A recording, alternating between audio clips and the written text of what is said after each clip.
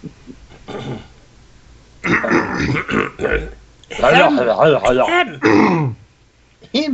Him.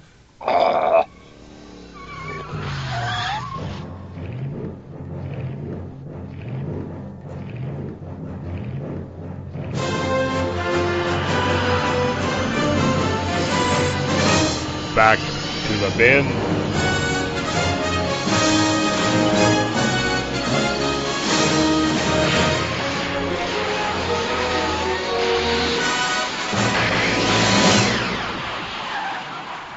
Hello, everybody, and welcome to Back to the Bins. I'm Paul Spataro, and I am joined, as always, by Dr. Bill Robinson. Him. And with us is Mr. Scott Gordon. Oh, no, Scott's not here. Once How you again. doing? How's it going? Scott's middle name this week is David Pascarella. Pleased to be here. So Dave stepped up to replace Scott. And you can't truly replace Scott so much as just make him look foolish by not being here. Oh, he's so mean. Anyway, yeah, we just to kind of pull back the curtain a little bit. Bill and I recorded an episode, I don't know, maybe a month and a half ago, where we went over kind of our want lists, what we're doing and collecting recently, you know, what we're looking for, how we're going about it, that kind of thing. And the recording was lost to the whims of the Skype MP3 recorder. So we decided we would kind of revive that talk and redo it a little bit, but also go into New York Comic Con that Dave and I both attended this past weekend. So that's our goal for today. So I guess we'll start off by talking about comic book want lists, comic book collecting, what we do right now as far as that goes. So I'm going to just throw it out to you first, Dave.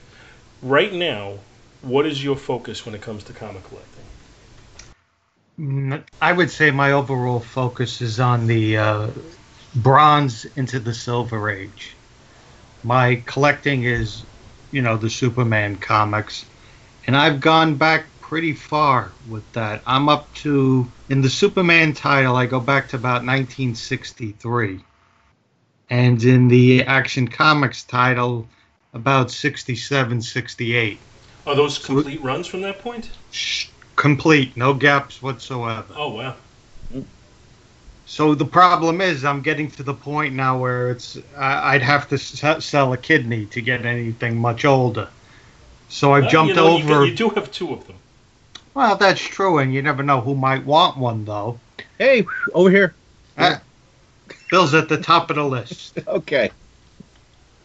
And I've also gone a bit into the war comics. I was always a fan as a kid of a comic series. They never really had their own book. They were a bit of a backup feature called The Losers. It was a World War II story with two Marines, an Indian who was Army Air Corps, and a Navy captain. And his shtick was he was kind of written in the vein of John F. Kennedy, I guess, except he only had one eye and one leg, but he lost his PT boat. So he was teamed up with this group called the Losers. He had an 18-issue run in the 60s, and I've been working to fill that one out. And I'm down to 6 issues now.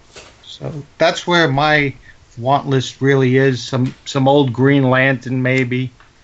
But that's really where I am. Mm-hmm. Yeah, I noticed that, well, and we're going to talk a little bit about New York Comic Con, but I did notice that you're, as we were perusing through some back issues, you did have very specific goals as you were looking through the boxes. It wasn't just kind of like, let me see what catches my eye. There was none of that going on. Right. The thing is, every so often I wind up opening another can of worms. Just when you're finished, I finished out the G.I. Joe comics from the, the original run, the Larry Hama run. Mm-hmm. So, of course, instead of leaving it be, I decided to open the can of worms of Battlestar Galactica. Should be easier to get, I would think. I got the first 7, actually, for very cheap. And now I'm jammed up at number 8 because I kind of like to go in order, unless I come upon, a find, which I never quite do. That'll be next week's mission, maybe. Right. There's always something new to add to the list. How about you, Bill? What's your focus of late? Well, after I finished up everything Avengers, once that was totally complete, you just kind of look around and go, all right, what's next? And because I got the CLZ app, that kind of just stirred the collecting bug, because it's just so easy to catalog stuff and then to figure out what I have and what I didn't have. And I had gone through and organized a lot of my Marvel stuff, and then so I've got all my Iron Mans in there, the Fantastic Four, but then I realized I didn't really have any Defenders. So now I'm trying to get the Defenders, and I hit a lot of stores for some weird reason during the summer through the month of July. There was a local store in Tampa that was offering like all back issues for $1 for a whole month. My local LCS was doing that too. If they were $9.99 and under, they were $1. Well, actually, the other store was doing the same thing. So I was able to complete. I just got a bug up my butt, and I got a whole run of ROM Micronauts. And just this past Friday, I completed a run on Dazzler. I might be saying Dazzler, but it was a small run. I figured I can get them all, and I found them all in the dollar bin. So the Dazzler run cost me $42. That's it. Of course, Professor Allen's going, ugh. $42. $42? You out of your mind? I hope you got 1,600 comics for that money. So, well, actually, I guess it would be 160. I am exaggerating, right? $42. Yeah, something like that. There's a zero in there somewhere. It might be 160. It might be 60. I don't know. Whatever. So, like, we'll amortize it. It's fine. My big thing now is I'm looking for Iron Man. I only need 35 issues to complete Iron Man. And I also went back and got all the recent Iron Man series all up to date, all the Fantastic Fours all up to date. So I need like 35 issues of Iron Man to complete basically everything, except for maybe a couple miniseries here and there. I didn't really look too deep into those. And my Fantastic Four, I need 105 issues to have all of the Fantastic Four.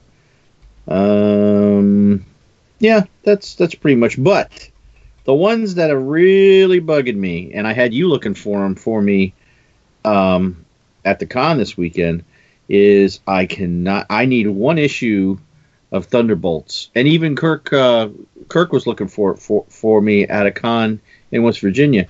Thunderbolts, Volume 1, Issue 127. Nothing special about it as far as I know. When I asked for it in stores, they're like, no, there was nothing special there. Just can't find it.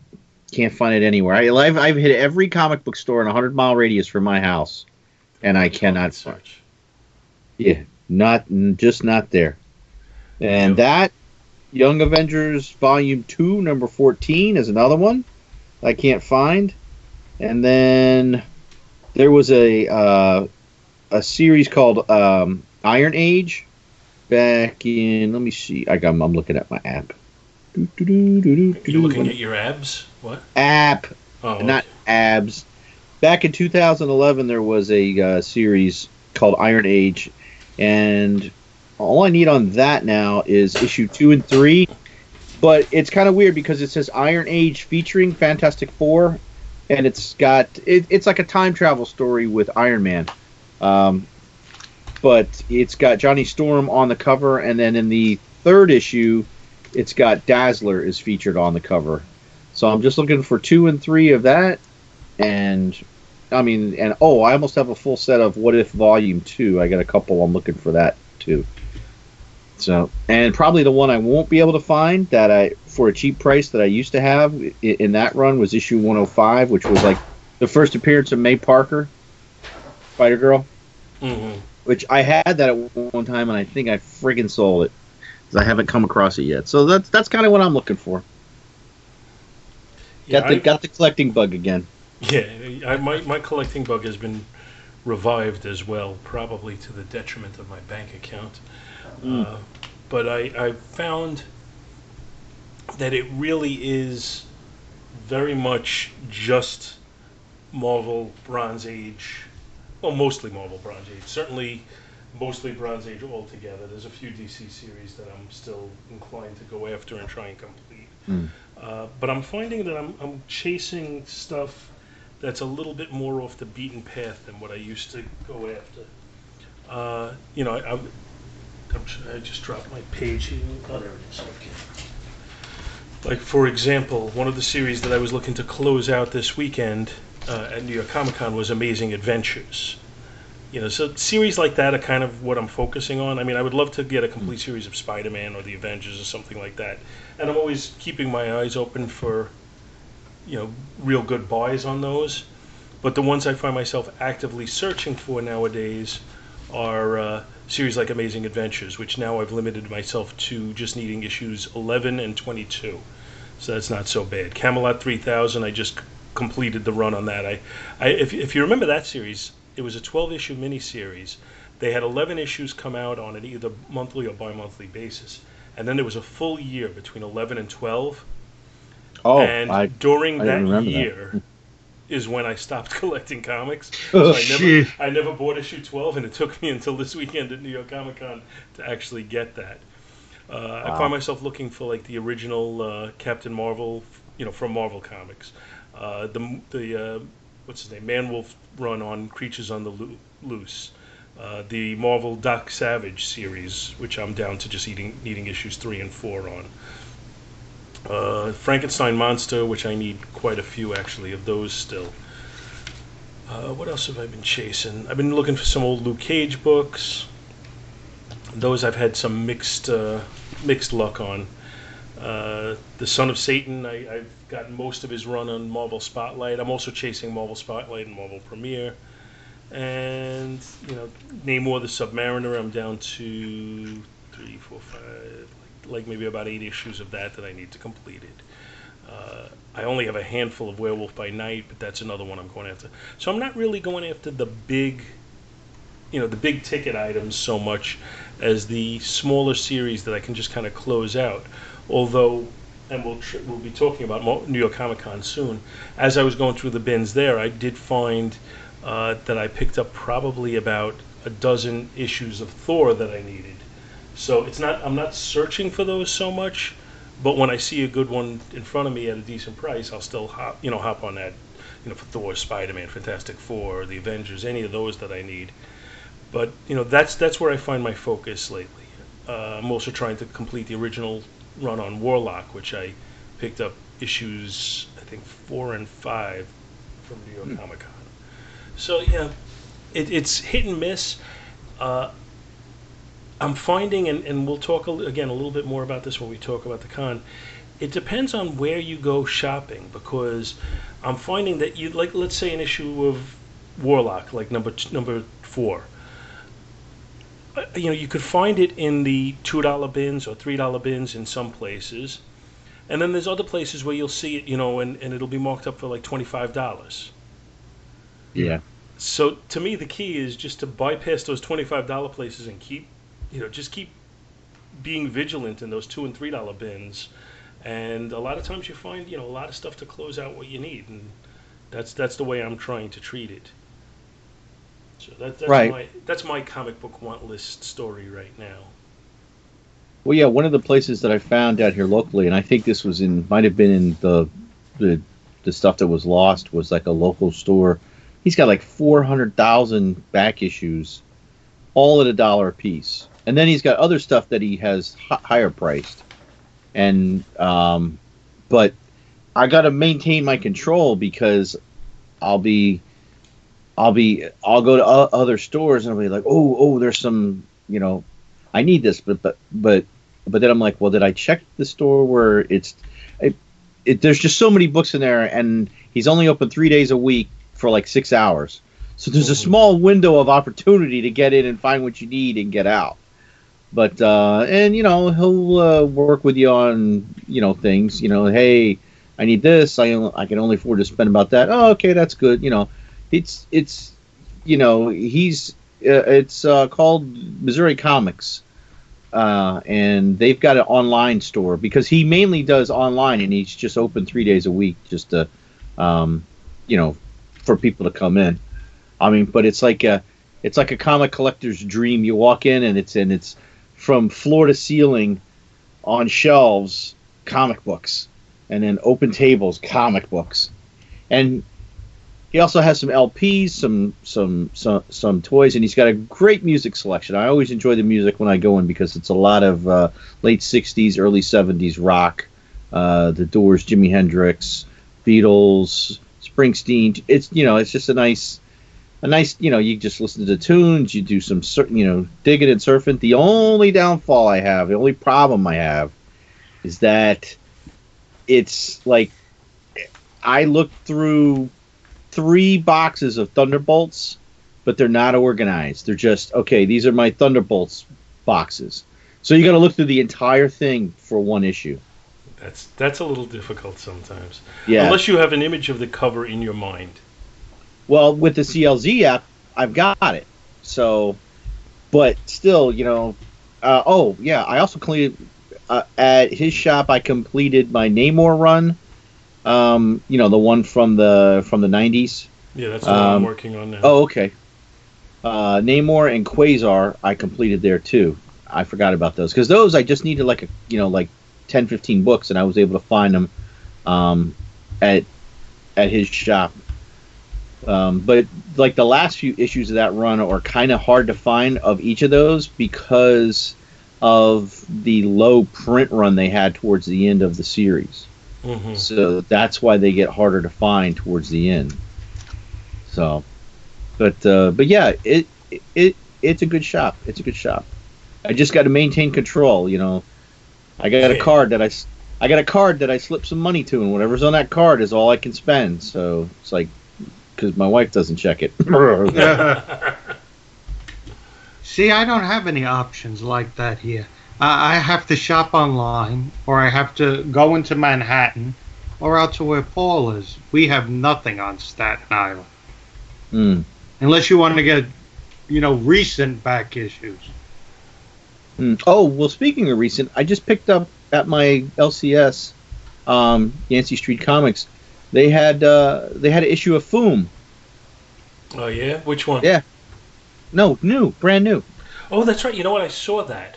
Yeah, I got it for free. He let me. I don't know if they were if it was supposed to be free, but he threw it in. So I got Foom #1, or a relaunch, obviously. And they talk about the original Foom. I haven't read it completely yet, but it's really just an advertisement for the upcoming stuff because I'm getting the Avengers, and I got Marvel Legacy 1 that launched last week, or 2 weeks ago.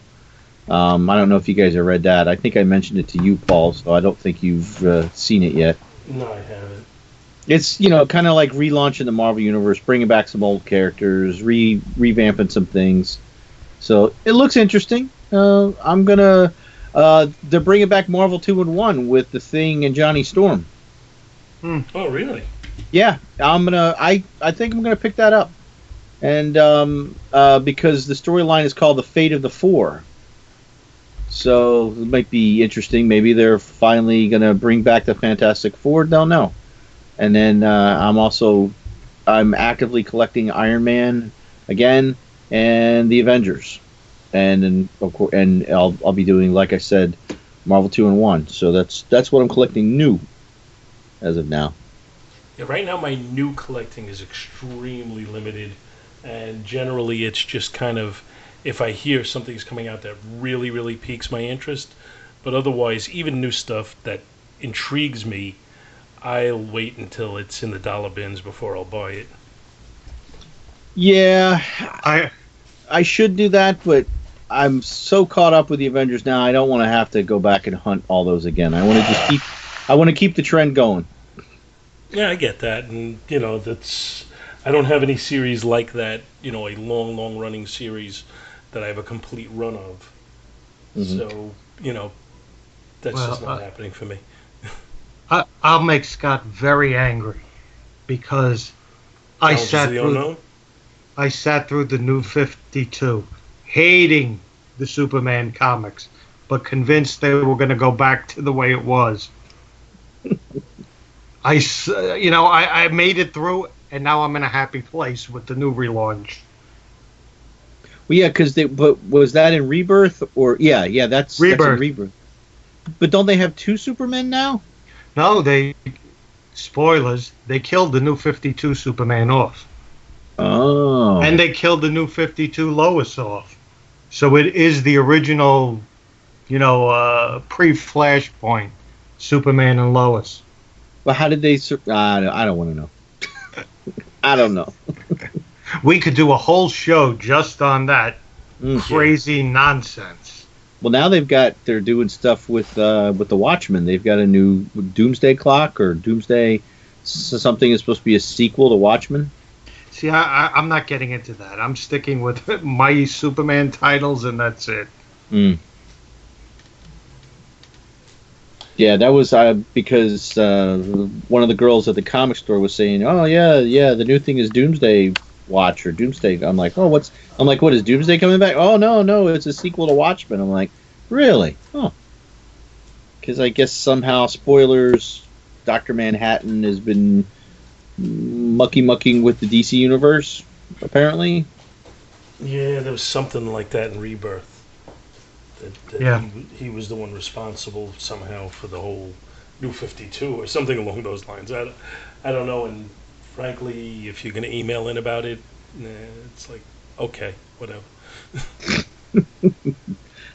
You're old, you don't care. Nah, not really, honestly, I don't.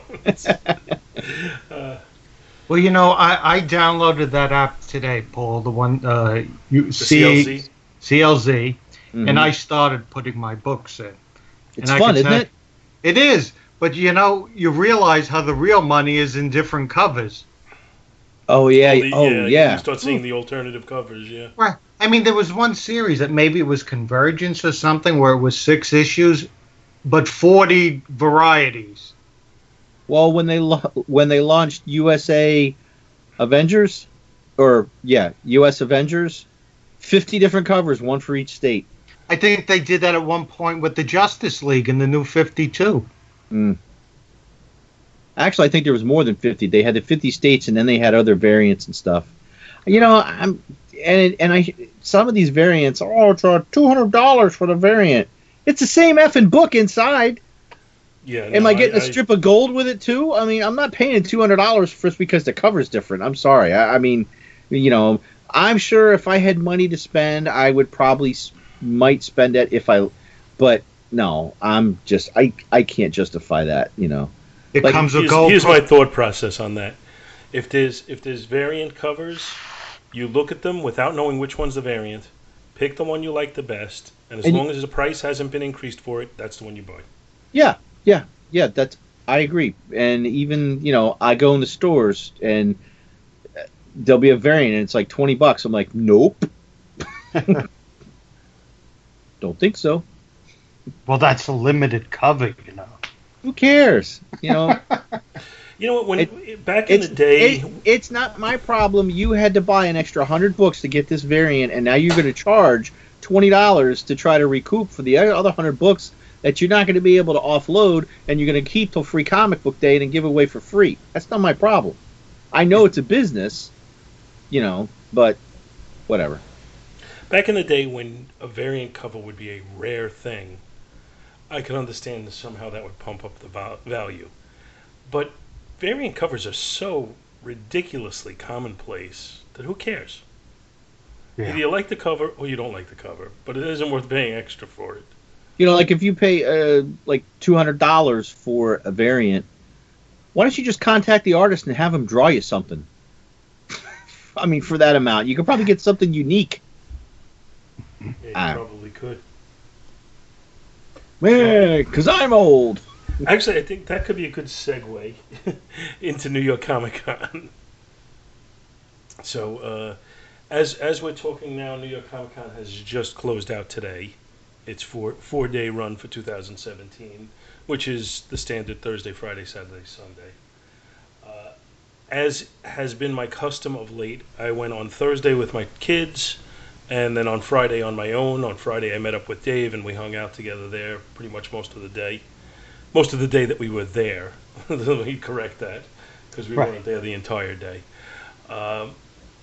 And to be frank, I think, or to be Paul, I think I'm going to cut back and just next year go one day. I don't know if it'll be Thursday or if it'll be Friday, but I think it's going to be one day because I didn't really see ultimately the need to make it into a second day.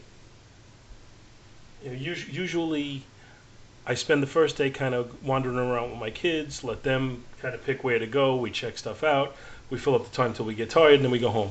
Then Tuesday, usually there's enough to do and enough adrenaline still kind of going that now I go to all the places where they really didn't feel like going, and I spend some time and fill up the day that way, and usually, you know, spend most of the day until you know, about mid-afternoon, and then I'll head home. This year I found on the second day, other than the fact that I got to hang out with Dave, which is always enjoyable. Thank you. Other than that, there really wasn't a lot of impetus for me to be there other than to go through back issue bins, which I really could have squeezed that in. I could have stayed an extra hour on Thursday and done that. Or 2 hours on Thursday. I mean, you know, ultimately they didn't close up. I don't think they closed up there till 8 o'clock. And a lot of our time on Thursday ended up being, you know, waiting online to take a picture with Mark Hamill. So, other than that particular thing that went on, you know, I could have easily done my back issue diving on Thursday as well. Was that pretty cool to meet him? Was that? Yeah, it was. It was. Did you get like 30 seconds with him? Yeah, probably about that. Yeah. Maybe if that. I don't even know. But you know, first of all, it was. I'm not going to even say how much it cost. It was ridiculously overpriced, and my kids both said they wanted to do it. So I said, fine, if you want to do it, I said I'll split the cost with you. We could pay a third each. And they were like, okay. So you know what? At that point, I said, all right, let's do it. So you know, we did it, and then you know, you go on a long line, and they bring you into the area where he's sitting on a stool. And you know, we walked in, and you know, he shook each of our hands and said, "How you doing?" And then my son asked him, you know, what pose do you suggest? And he said, you know, like force something or other. So we all kind of did the force thing with our hands, took the picture. He shook our hands goodbye, and then that was it. You know, our Mark Hamill adventure was over. But he was friendly enough, you know, and that's really all. You know, for that couple of moments, he was friendly enough. So it was, you know, and my kids really enjoyed the experience. So I can't really complain about it other than the fact that it was a lot of money. But it was well spent. I think ultimately it is. Once I stop feeling the pinch in my wallet because of it, then I think it will have been money well spent. You know, the thing is, at least he was nice about it. You know, I've done this not with him, but you know, with other folks. The ones that at least pretend to be appreciative that you're there, it makes it, you know, enjoyable. Sometimes you get people who you could tell they don't want to be bothered, and they're getting paid for it. Yeah, which is crazy. You know, if you're gonna do that, I remember that with Peter Mayhew. One year, he was absolutely miserable to everybody that came up to him. I wasn't one of the people who went up to him, but I heard from various people that he was just, you know, like, you know, why are you even here? It was kind of the thought process. Yeah, if you really don't want to do it. Well, I mean, he may not have. I mean, I don't know I have no idea what his financials are, but maybe, you know, it's kind of like he didn't have a choice because he doesn't. Okay. I mean, I don't know what if he gets any residuals for Star Wars being shown on Spike TV 25 times a week. But then what he's doing for a living is coming to these shows. And, right. So you should have some professionalism. His job is to be pleasant to the people who come up to him. That's his job. Mm-hmm. It's not really that difficult of a job. Well, perhaps he just has nowhere else to go. I got nowhere else to go! I got nowhere else to go!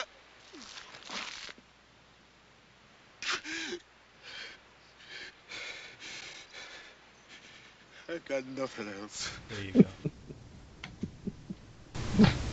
I guess you've listened to the show once or twice, Dave. Once in a while. So, just, when we got there on Thursday, we walked around. Kids took pictures with some cosplayers. I had two friends that asked me to look for con exclusives, and one was a Funko figure, pop figure, and the line was just incredibly long. So it was like, I'm not getting anywhere near this. And I wasn't even sure if I waited on the line if I would be allowed to get it, because apparently when I looked up Funko, they had some sort of a lottery to get the exclusives. So that was out. And the other was a Stranger Things backpack. And when I went to them, they said, "Oh, they totally sold out of them within 1 hour." So he says, they said, "Oh, we'll have more tomorrow." And the next day, they were also sold out in an hour. So that was it for my exclusives. And we walked around, we checked out a lot of the different booths. I actually went and did some back issue diving then, and bought, I don't know, maybe 20 books at that point. Then we went down to Artist Alley, which Artist Alley was moved from where it normally is, and that's one of the reasons I was a little sour on this show. Normally, Artist Alley is my favorite place to be, and first of all, because it's usually in a much more airy, open place, so you don't have that mob scene with the people. Second of all, one of my things is, because I'm such a fan of Silver and Bronze Age books, I generally find the creators I want to spend time talking to aren't being mobbed quite as much by the younger clientele. Right. That second factor ended up being true again because, I did get to talk to some people. I'll talk about that in a second. But the area they had was much, much more confined and much more difficult to navigate through. So I really, it was hot. It was the airflow wasn't good, and it was difficult to get through. So I was not happy with Artist Alley. That said, as I started to walk through, the first guy who I saw that I approached was Joe Staten. And he was actually sketching a commission at that time, so I didn't want to bother him too much. But I just, walked up and told him how much I enjoy his work, and we talked a little bit about some specifics, things that he had worked on. And I looked through his portfolio that he was selling, which I couldn't afford anything in. But he was very nice and seemed very appreciative as I talked to him about it. And the one thing I specifically remember kind of going over with him is, I don't know if you remember this, Bill, but we covered a book that he had done that was a $6 Million Man book. Oh, the Charlton, the one that yes. We thought Neil Adams did the cover. Yes, I think, and we talked about the fact how Neil Adams did the cover and how he did the interiors and how his style couldn't be more different from Neil Adams' style, even though we enjoy both of them so much. And he was kind of getting a kick out of that a little bit. Then we were walking down and I saw Jerry Conway, and he's just sitting there hanging out. Nobody's bothering him. So we went over and I talked to him for a while, and he was pretty cool. And we talked about different things. As far as, I didn't even realize, we talked about how young he was when he started writing for Marvel Comics. And he told me I had not known. He said he was only 15 years old when he started. Wow. I knew he was young. I didn't realize he was that young. So we talked a little bit about that. I introduced him to the kids, and I talked to I pointed out that he had was the co-creator of The Punisher, and that he was the infamous person behind the death of Gwen Stacy. And they both kind of found that interesting, and he kind of just kind of nodded and shook his head. And I ended up buying a print. He had three things, three types of prints. One was a blow up of the cover of Spider-Man 121. One was a blow up of the cover of Spider-Man 129, and one was another one of 121, but it was a blow up of the original art for the page. And they were $10 each. So I wanted to buy one and have them autographed, which I did. But I really was very torn between which one of those three I wanted to get. Mm. And I ended up getting the original art for 121. I just thought it was a little different than anything else I have, so I kind of went for that. Mm. And who else did I talk to in Artist Alley? He stopped for a couple of minutes, and I talked to Billy Tucci, who's always a pleasure to talk to. He's just like such an energetic guy. Did you make any inroads? Get a guest? I've been meaning actually. I wanted to reach out to Jerry Conway after the show and see if I could see if I can line him up for the show. But we'll see what happens with that. I also stopped. I talked to Franco for a little while. He does Tiny Titans. He's a good guy. He's good friends with Jason Giaconetti, so I always make a point of talking to him.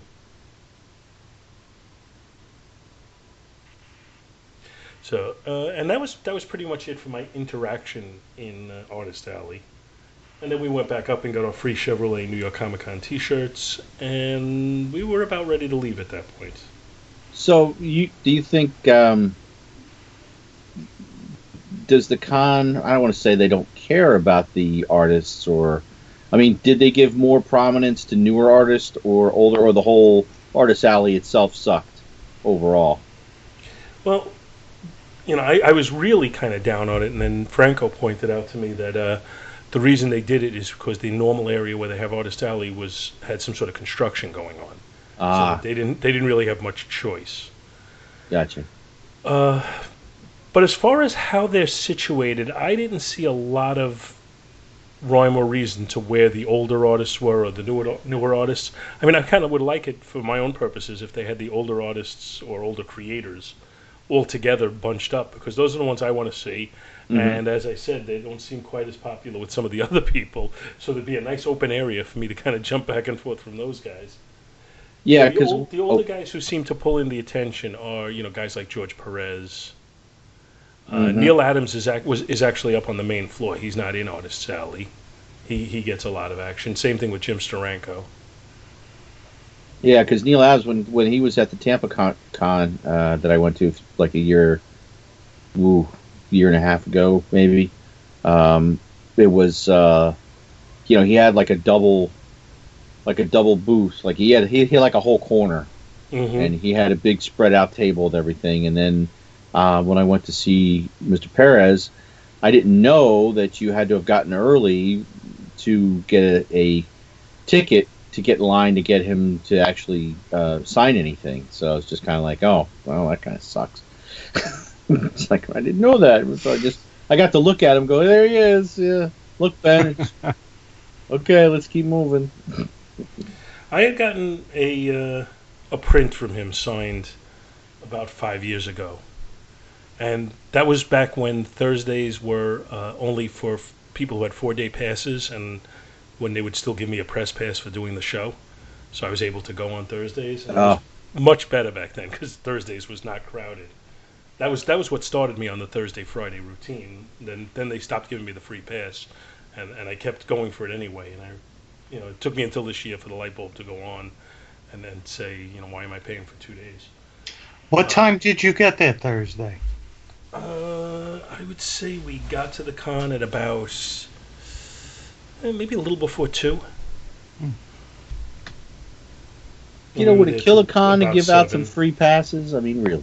I mean, I don't know. I think I've mentioned before my grief. You pay to park, and for you guys, you got to pay to take a train to get in the city. Yep. Right. So I drove in on Thursday. I took the train on Friday. Oh, okay. So you either got to pay for a train or pay to park. Then you got to pay to get in, which is probably, like, for even my local con was $40. So after parking and the ticket to get in, you've spent $60. I'll be honest with you. Parking probably is not an option unless you're going to get there at the crack of dawn. Because those places looked packed, closed. Don't even try getting in. Well, that was actually an interesting portion of my con going experience this year.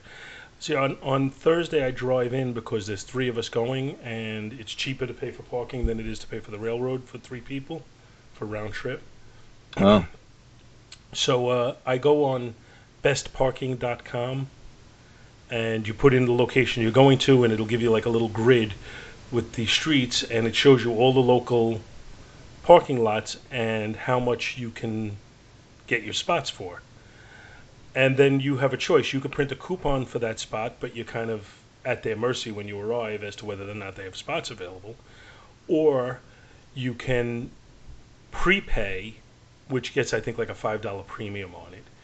but then you have a reserved spot in that lot.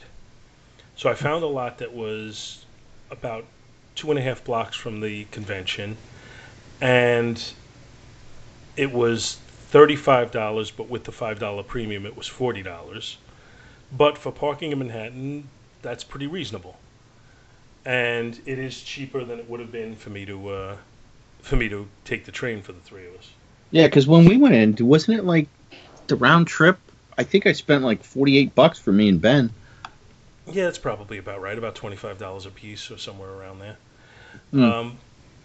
So we drove into the lot, and when I went to pull into the lot, he told me, "We're full." I said, "I got it reserved." So I don't care if you got it reserved. We're full. I was seriously angry. I started yelling at the guy. He really didn't care. So I ended up having to pull out, and then I found another lot a block away. So it was actually a block closer to the convention. And all it said was, "Event rates apply today, no coupons accepted." And I thought, oh, geez, what are they going to charge me for this? But I was kind of at their mercy at that point, because what was I going to do? I wasn't going to drive home and take the train. So I pulled in, and when we finished and we went back, the event rate was $50. So it cost me $10 more to park there with no reserved spot, and actually it was still cheaper than it would have been for us to take the railroad, because three of us would have been about $75. So that ended up being Thursday. Friday I took the railroad because it was just me, so it wasn't cost effective to park. So why don't you pick up on Friday, and then I'll join in with you there, Dave. Well, for me, to tell you the truth, I only went to hang out with you, and I thought Dario might be going that day as well. Because I frankly don't enjoy going into Manhattan. I mean, for me, I got to take the train to the ferry to the train. And it's a pain in the neck to get there. And I was dreading the disaster that was last year when, lucky enough, I met Dario, who was already on the line to get in. And it was about 8 blocks away. Last year was a disaster. This year, I have to say, I got there, no wait whatsoever. As the people moved, it went right in. Yeah, last year, I had that 8 to 10 block line, and it was very frustrating because you're waiting on the line and you see people cutting the line. Mm-hmm. And there's really very little you could do about it. And it took quite a while to get in, and I was dreading that this year. Then you and I started texting each other, and I knew you were ahead of me and that you were going to get there before me. And I thought, if I time everything perfectly, I'll join you just about the time when you're going in, and I'll just be able to cut the line to join you. That was not to pass, though. Well, if it was like last year, I still would have been about 7 blocks away when you got there. Yeah, actually, I turned in, and it was about maybe a 2/3 of a block line, and it was a thick line of people, but it moved along fairly quickly. It was very efficient. And I texted Dave as I was waiting on the line, and then all of a sudden I look over and I could see him, a couple of 100 feet away from me. So that worked out good. As soon as I got there, the two of us got together and we hung out all day. Most of which time was spent looking at back bins. Yeah, that was the highlight of it. As you said, the dollar bins are pretty much dead. It was tons of $2 bins and some 3 and 5. And then, of course, crazy prices where you could spend $75 and up. But I found it a worthwhile endeavor, to be honest. That first place we stopped at, which I think is the one we went to last year, where I picked up all those Our Fighting Forces. Mm-hmm. I got about 7. No, I got more than that. I got about $25 worth of books there, including 4 of the Captain Storms that I'm looking for. So I only need 6 to finish that run. I got about 3 Fighting Forces, 3 Green Lanterns from the 70s, and I picked up the 4 issues of the Return of the Jedi miniseries to finish my Marvel needs from the original Star Wars run. Cool. Yeah. So it was rather productive, and I bought the first issue of G.I. Joe Special Missions from the 80s so I could start another project. Last year when we went, and you and I hit that same $2, that store, or the dealer with the $2 books, and I probably bought about 15 books for about $30 last year. Yeah. And I remember for a year I kind of had some regret that they had so many books I wanted, but I, limited myself for financial reasons and just because I didn't want to go too nuts. So for a year I kind of said, when I go this time around, I'm gonna indulge myself. You want to get nuts? More money. Let's get nuts. And I'm going to go nuts. I'm going Batman 1989 right on him. So we hit that first stand, and I think I bought, and it was $2 books. I bought somewhere around 40 books there. So I spent about $80 at that first stop. Then we went to another place that had a significant number of $2 books. And before, what I had to do is I had to make Dave kind of hang out while I took my want list and I crossed off everything of those 40 books, crossed off them all off the list to make sure that I didn't go to the second stand and buy the same book I just bought, because I was concerned about doing that. So we went to the second stand. I was concerned you were going to hurt yourself lugging that bag out of there. I bought about 25 more books at the second stand, and even with what I did, there were two when I finally started going through them that I had already bought and I picked up again. But the guy, when I said something, the guy was nice enough to let me put those back and pick two other ones out. So it was no big deal. And at that point, I had, whatever, I guess 70 books or something in the bag that I'm carrying around. And I had to tell Dave, if I get too excited in any other stand now, you're going to have to just come up behind me, knock me out, and drag me out of this place. Because I was definitely getting just that total addict feeling. And I saw, I could get this, I can get that. Obviously, I'm never going to get everything I want, and certainly not going to do it all in one day. But, I kind of bought a lot.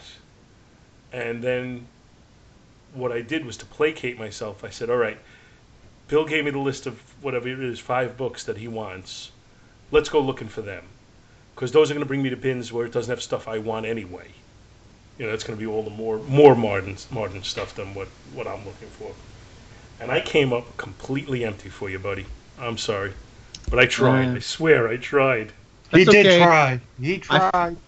I found one of them, and it only cost me $1, so I've got Iron Age Omega. So... Do you know when you'll find? When you'll find that book that you really want, right after you pay more than you wanted to pay. Oh, I know. That's why I keep waiting. I'll find it. It's out there somewhere. This isn't a hobby; it's a quest. Yeah, and that's kind of you get that. It's I don't know. Sometimes it's fun just to chase things down, and luckily my job takes me so far from home. Usually, like the first thing I do before I start to head home, and I'm like 60 miles away or 30 miles away, I'll comic book stores and such. And I'm like, okay, I could swing by that one on the way home, Well, I have some bittersweet feelings right now because Dave and I and Dario have been planning for a few months. We keep talking about bouncing dates around, like when are we going to get together and hang out? We'll have lunch. We'll do a little comic shop hopping, and we're set to do that on October 14th, which is probably the day this is going to post, which is next Saturday. And what we decided to do was we were going to take a little bit of a road trip, and we're going to go to Wild Pig Comics, which is Chris Eberly's shop, the guy from Comic Geek Speak, who's been on the show twice already. Chris is a hell of a nice guy, and I heard good things about his store, and I thought, well, it's win-win because we'll go to his store, we'll actually meet him face to face, talk to him for a while, and we'll get to check out his store, which is supposed to be cool. And he organizes his 50-cent bins. And we'll get to hang out together, which is something else that we always enjoy doing. And I contacted Chris when we first talked about it, and he says, that's great. He said, I'm actually running a sale the first week in October, but, when you and your buddies come down, I'll extend the sale prices to you. So, like I said, Chris is a heck of a nice guy, so I was, very happy with that setup. So then last week I texted him. It said, looks like we're set. We'll see you on the 14th. And he texted back and said, unfortunately, due to a lack of business, we're going to be closing down the store at the end of the month. He said, you still come down, still meet up, and you'll get some real good bargains. But I'm just very sad that we're going to finally get there and they're going to be closing down. And then I saw he posted on Facebook, I think yesterday, that he's starting with the liquidation sale as of this weekend. Hopefully there's still good stuff for us there next week. But I'm still feeling, very sad that it's not. I just wanted there to be great buys and have this store that maybe we'd come back to again someday. But looks like this is going to be a once-in-a-lifetime occasion for us. That's a shame. Really is. Yeah. And like I said, Chris is a heck of a nice guy. So I just hope when all is said and done that he's, doing okay. I think the store is more of a hobby for him because his real day job is he's a teacher. But I just hope he's not, losing his shirt in this deal. I hope he's liquidating but recouping everything. It's a tough business.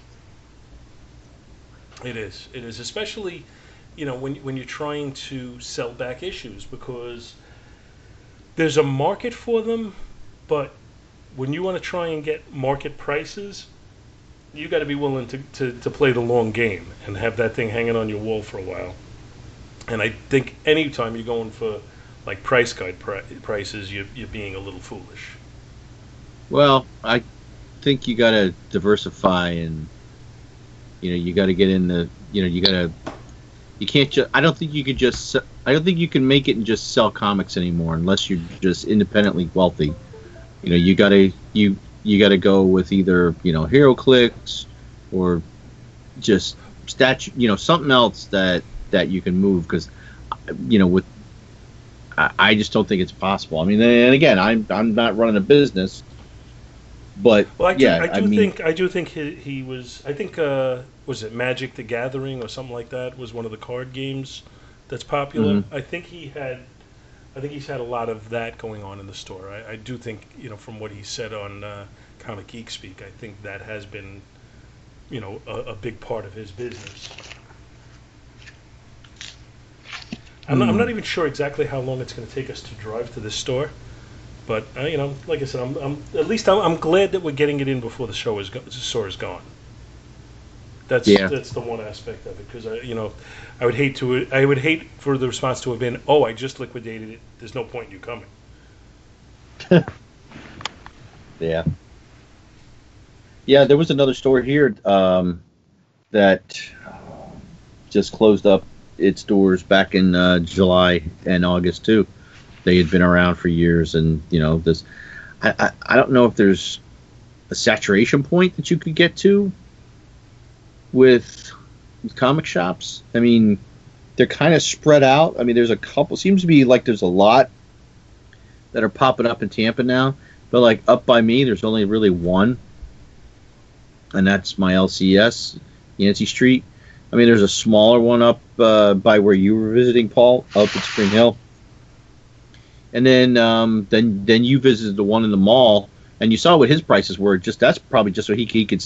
He's probably hoping anybody will come in and buy something to pay for his rent in the mall. Yeah. Well, I thought his prices, and it sounds to me like his prices are a little erratic. Like he'll have these high prices, but then he runs these sales where they're, where it's like he's throwing them out the door. Yeah, probably has to make rent. Got to get something. Maybe if he went for some sort of more of a middle ground to begin with, right, get more of a consistent flow of books out of there and money coming in. Yeah. I mean, that was my experience with the Tampa area, to be honest with you. Between going with you and going with our other friends, I probably hit 4 stores while we were down there, and they all seem to have this, this price guide mentality going. Well, yeah, there's one in particular that I've found a lot of stuff at, but I walk up with a stack of books, and man, I'm not going to name the store because I don't want to give them bad press, but I do not like, it's like I want to get in and get out, and now you sit there and you open a price guide and you go book by book, and this is stuff that I'm buying is like what if issues, and it's like, look, just give me them like $2-3 a piece, Don't sit here and look up each individual one, and it's just like, oh my god. See, that would irritate me to the point of walking out. I was close, but I was just like, there was certain issues that I couldn't find, and I needed it to finish little short runs here and there. And I was just like, I just dealt with it and waited and got my books and left. And it's like, that's like the last place. That is the last place I will go to look for anything, is that particular store. Now, there's other things that they have that are awesome toy-wise and other things, but man, they're back issues. And they got a ton of back issues. That's the problem. They got a ton of back issues, but I don't want to sit there and wait for this.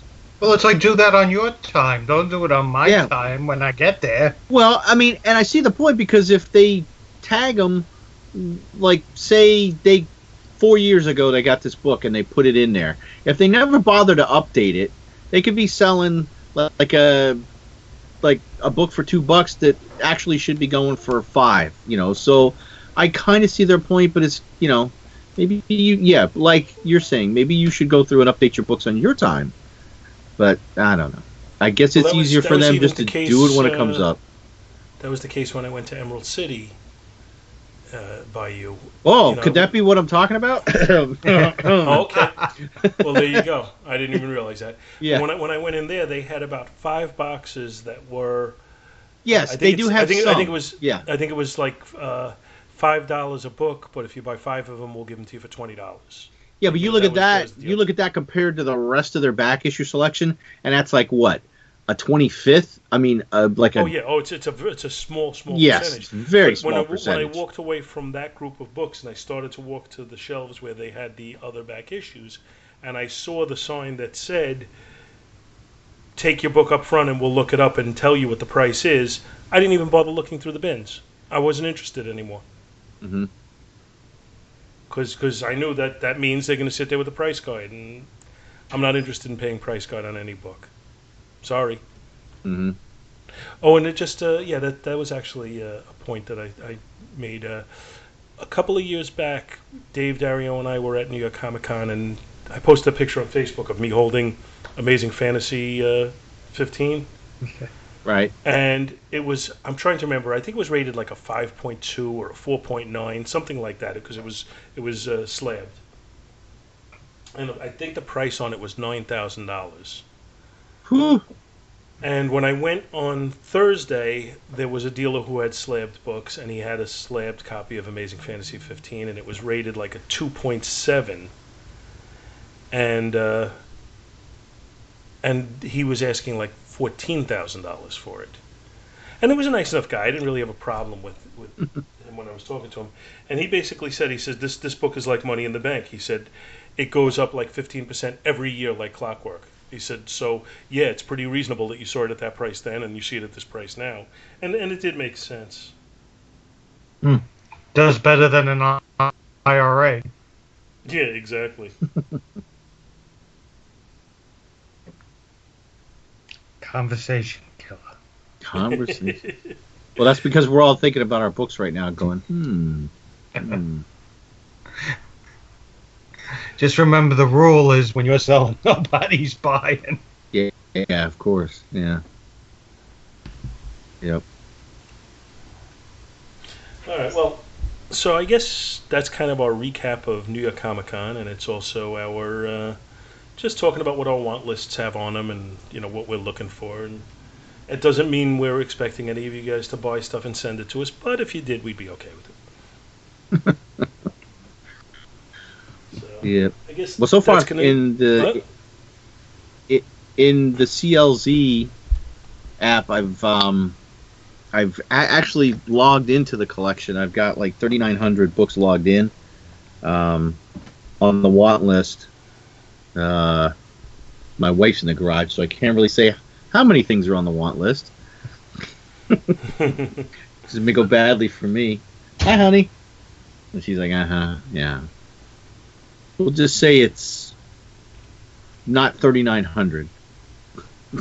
Well, I got to tell you, like I did on my CLZ app. I put in what I have, but I didn't create a CLZ want list because it kind of merges them. Well, yeah, it'll say, like if you do like if you look at all, it'll say you have this, and it'll show where there's a gap. But if you put it actually if you actually put it into the want list, like the top one will have, it'll say, my wife just gave me the fingers to her eyes and pointed like she's watching me. So, don't you dare spend any money. 762 on my want list. I couldn't say that out loud while she was in here. Now, like 97 of those are the Defenders, and I'm trying to get Doctor Strange, and like just for shits and giggles, I put the Justice League on there, and I don't have a lot of Justice League of America. There's like 200 issues. I'll never get all those. So, yeah. But anyway, what was I saying? I forgot now. I don't know. I totally forgot what I was saying. Oh, no, you were talking with about the CLZ app. Yeah. If you put them in, if you just say what's in your collection, it'll show the gaps. It'll say you have 1 through 4. Then if you don't have 5, the next one will be like, you say you have 6 through 10. Then it'll say 1-4. Then it'll have a comma, 6 through 10. Now, if you put it in the want list, it will say, you want 5, and then it'll have the next one. So it's a little easier instead of having to look at your... What? Yeah, go ahead. That's okay. She wants to beat the car, which 3, 2, 1, and come on, beat the car. There we go. Beep. So anyway, yeah, all these, such professionalism we got here. So anyway, yeah, it'll break it up between have and want when you look at it in the all comics, because you can select all comics in collection or want list. If you do all comics, it'll show them all, and you can blah blah blah. It's a pretty neat app. I like it. Yeah, I love this app as well. So yeah, because that was a thing. I would constantly go through and do my collection and write down and keep lists, and then lose the lists and not know where they're at. Now it's like boom, it's right there. And I'm finding things that I didn't even know about, because you do a search for a title and it pops. I'm like, oh, I didn't know about that. I got to find that. Something new I have to find. I mean, they even have the free comic book giveaway books too. Yeah, they've got, like, if there's a barcode in there, you can probably, because that's the other thing. You can scan the barcode; it'll pop the book up, or you can just type in the title, and you can just do that. But yeah, you can put it on, scan the barcode, and like depending on which barcode setting you do it on, I think we've talked about this before. Like you can break it down to where it'll pull up the individual issue, or if you do it like on a wider spread with the barcode, instead of making it read the two separate sections, like it'll pull up the entire the entire title. It'll say FF or whatever. So yeah, I mean it was $15 when I bought it, but it's helped me really organize my comics and spend more money.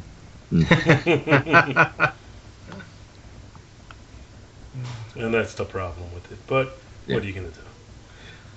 So, I guess that's it for our collecting / Comic-Con episode. Our collecting jibber jabber. But thanks for coming on, Dave, and talking to us about it, because it's kind of fun. It's to me that's part of the deal with collecting, is it's kind of fun just to go through it all the time and talk about what you're doing and what that's and actually searching out the books is half the fun. Absolutely. Thank you for asking me to come. And searching is half the battle. Yep. Buying is 7/8 of the battle. Oh boy. And tune in next week when we'll probably review some sort of comics. Bye, What? everybody. Comics? What are those? I gotta bring a book? No book for you. We were unsuccessful. Thank you so much for listening to our show, and we hope you'll continue to join us each and every week for more good old-fashioned comic book back issue awesomeness. You can contact Back to the Bins to leave feedback, comments, questions, suggestions, and criticisms via email at backtothebins@gmail.com or by joining the Back to the Bins group on Facebook. Back to the Bins is a proud affiliate of the Two True Freaks Internet Radio Network, which you may find at www.twotruefreaks.com. Two True Freaks is a registered trademark of DiManzo Corps of Milan, Italy. All rights reserved. Each and every month, the Two True Freaks Network produces dozens of new and exciting episodes which regularly reach tens of thousands of loyal listeners worldwide. Sponsorship and or advertising opportunities are available. Inquiries may be made via email to twotruefreaks@gmail.com. Please take a moment to stop by the twotruefreaks.com site and check out their many other fine podcasts, won't you? Thanks, and we'll see you next week. Like, whatever.